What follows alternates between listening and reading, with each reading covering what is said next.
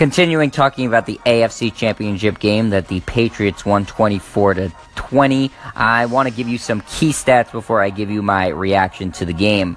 Blake Bortles, quarterback for Jacksonville, went 23 of 26 for 293 yards and a touchdown and no interceptions. His counterpart, Tom Brady, on the Patriots, went 26 for 38 for 290 yards, 2 touchdowns and no interceptions.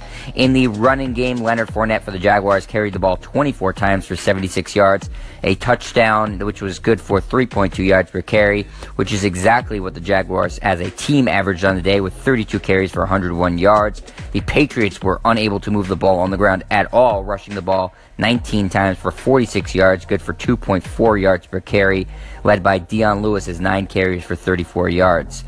In the receiving game, Allen Hurns was the leading pass catcher for the Jaguars with 6 catches for 80 yards. And for the Patriots, Brandon Cooks brought in 6 balls for 100 yards on the dot. Danny Amendola had 7 catches for 84 yards and the 2 massive touchdowns. And Robert Gronkowski was held to 1 catch for 21 yards before being knocked out of the game with a concussion. The big story in this game for Jacksonville was their defense, who for the most part did an excellent job on the day, getting 3 sacks, 6.5 tackles for loss, 2 pass breakups, and 7 quarterback hits. They also recovered a fumble on a strip. The Patriots defense also did their job with 3 sacks, 5 tackles for loss, 6 pass deflections, including a big one from maligned quarterback Stephon Gilmore, as well as 8 quarterback hits. Now on to my reaction from the game, which I am not reading off a script right now. I'm giving you my unfiltered, uncut reaction. And boy, was this a crazy, crazy AFC title game, especially when you look at the matchup between the two teams. On one hand, we had the Patriots, who had been here before. They were playing at home. They had the experience. They were in the Super Bowl last year. They've won these games time and time again. Then you had the Jaguars, who a lot of people considered to be a surprise to be here. They're a young team. Their quarterback is mediocre to bad in Blake Bortles, and yet they were right there in the AFC Championship game in New England. And for the most part, looked like the better team on Sunday. When I previewed this game, I told you what Jacksonville needed to do to win. And for the most part, for most of the game, that's exactly what they did. They pressured Tom Brady on defense. They hit him. They sacked him. They made it difficult for him to have any sort of clean pocket or clean look. They completely shut down the Patriots' running game and defended the pass very well for the most part, especially until the end of the game. And then on offense, the Jaguars employed the death by 1,000 cuts strategy, which has cost the Patriots games in the past by Jacksonville being able to move the ball effectively, at least to start the game on the ground, chewing up the clock and keeping the ball out of the Patriots' offense, and more specifically, Tom Brady's hands.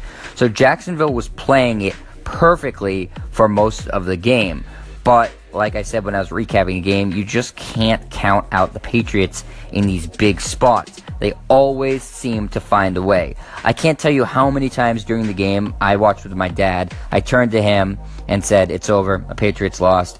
For some stupid reason, just being negative, just thinking the Patriots were done. Especially when I thought it was really over was when Miles Jack on the Jaguars, their rookie, was able to strip the ball, an amazing play out of Patriots running back Dion Lewis's hands that was supposed to go for a big Patriots gainer and instead ended up in a turnover. The Patriots were down 10 at that point, and Jacksonville had gotten the ball back in a really just deflating play. And I turned to my dad and said, "It's over, done, game over, done." But stupid me, the Patriots have Tom Brady, and when you have Tom Brady, you're never quite out of it.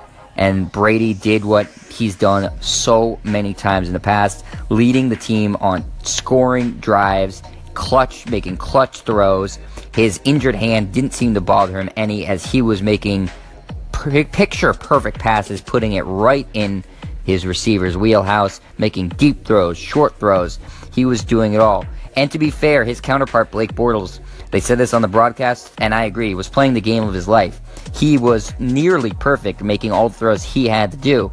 But at the end of the game, it was Brady's greatness that helped pull the Patriots up from the 10-point deficit they faced in the fourth quarter and got them the win. I'm going to continue talking about this game because I want to, so keep listening right here on the Sports Rundown.